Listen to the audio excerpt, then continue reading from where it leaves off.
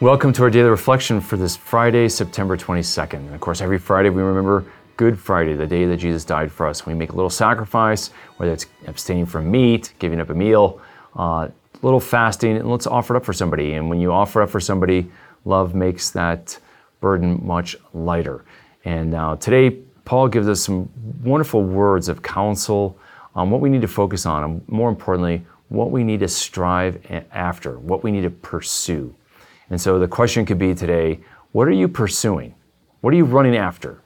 And Paul is going to warn about false teaching and false teachers who don't want to follow the Word of God, and they want to follow their own pursuits for comfort, for their own passions, or for material gain. So they kind of change the gospel and tailor it to a more popular version of it so that they get a bigger audience and they can gain money.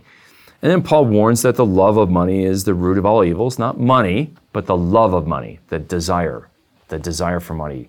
In other words, he's going to use this word of pursuit in a minute. Pursuing money for the sake of money, right? And loving it and thinking about it. He's just like, because we came into the world, he's got a great line, we brought nothing into the world, just as we shall not be able to take anything out of it. The older we get and maybe the more successful we get, the more we can accumulate. But it's all in vain, Paul says. You might have a great 401k of retirement and you might have a lot of wealth, but you can't take it with you. And so what can you take with? You take your character. You take your deeds, your legacy. And so that's what Paul wants Timothy and all of us to focus on.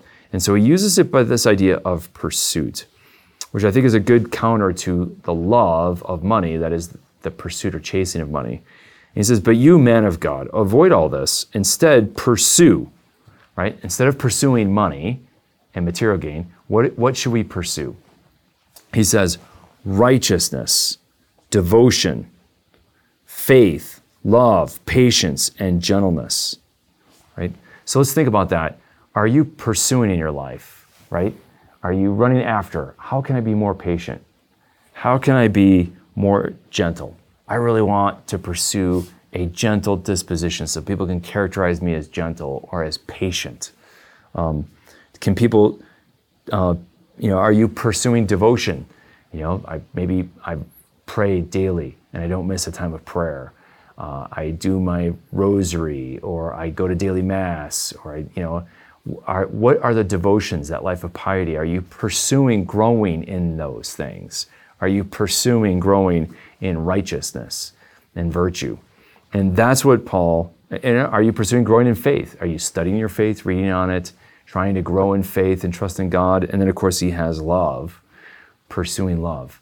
Are we pursuing that we are more loving in our relationship with our family members, our spouse, co-workers, and most importantly, God?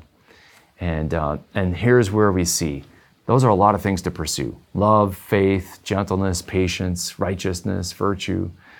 Wow, those are a lot of things. And if I probably, can say, you probably haven't perfected all those things yet, so you need to pursue them. But if you're pursuing wealth and gaining and material things, we get so consumed with that we don't even think about pursuing the things that last forever.